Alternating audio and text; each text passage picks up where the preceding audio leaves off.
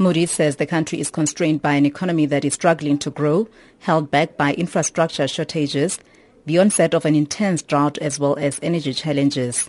Economist at Nedbank Busisiwe Radebe says Moody's credit analysis of South Africa is not surprising. She says most of what the agency has raised in its report is more or less what most experts and economists in the country have been talking about.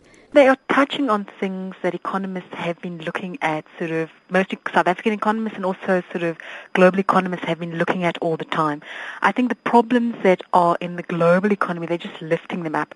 When I look at something like South Africa, if we look from a domestic perspective, our big worry is what is going on with electricity, and we've seen that come through from many economists.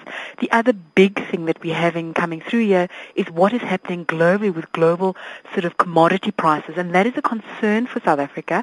And also they're just looking there for what is happening with Chinese growth, which is a concern for us because it feeds into those lower global commodity prices.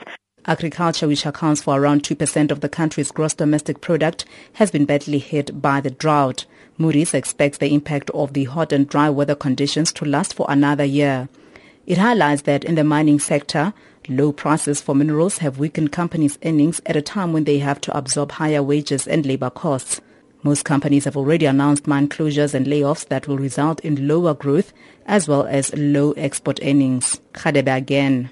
We export quite a few commodities. If you look at our breakdown of South African GDP, you will see that commodities make up, mining makes up about 9.3% of our GDP.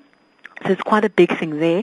And if commodity prices are coming down, we can't get that big return from selling those commodities, exporting those commodities. And if you look on this side, when it comes to just negotiating of wages in South Africa, to those costs, those input costs to that mining also feed away from those profits that we're getting on the other hand. So it is something to look at and something to be concerned about. Compounding some of the economic challenges in the country is consumer spending, which remains under pressure. Analyst Makwe Masilela explains. As a country, our economy was driven mainly by consumer spending. Almost 3/3 was driven by that. So if you've got fewer people working, then it means you've got lesser people spending. And as we know, for any economy to grow, we need people to start spending on it. Hence, when the economy struggles, we'll hear people start saying, why is the government not stimulating the economy? Either maybe by trying to make other things cheaper, by trying to encourage banks to lend out to people so that they can have money to spend on other things, by reducing what we call regulated prices like electricity and so forth, so that people can be left with at least a decent disposable income to be able to spend on other things. Moody's has warned that a downgrade rating on South Africa could be exerted if, amongst other things, the investment climate deteriorates further, which would threaten the availability of financing for the current account deficit. I'm Morafi Tabani in Johannesburg.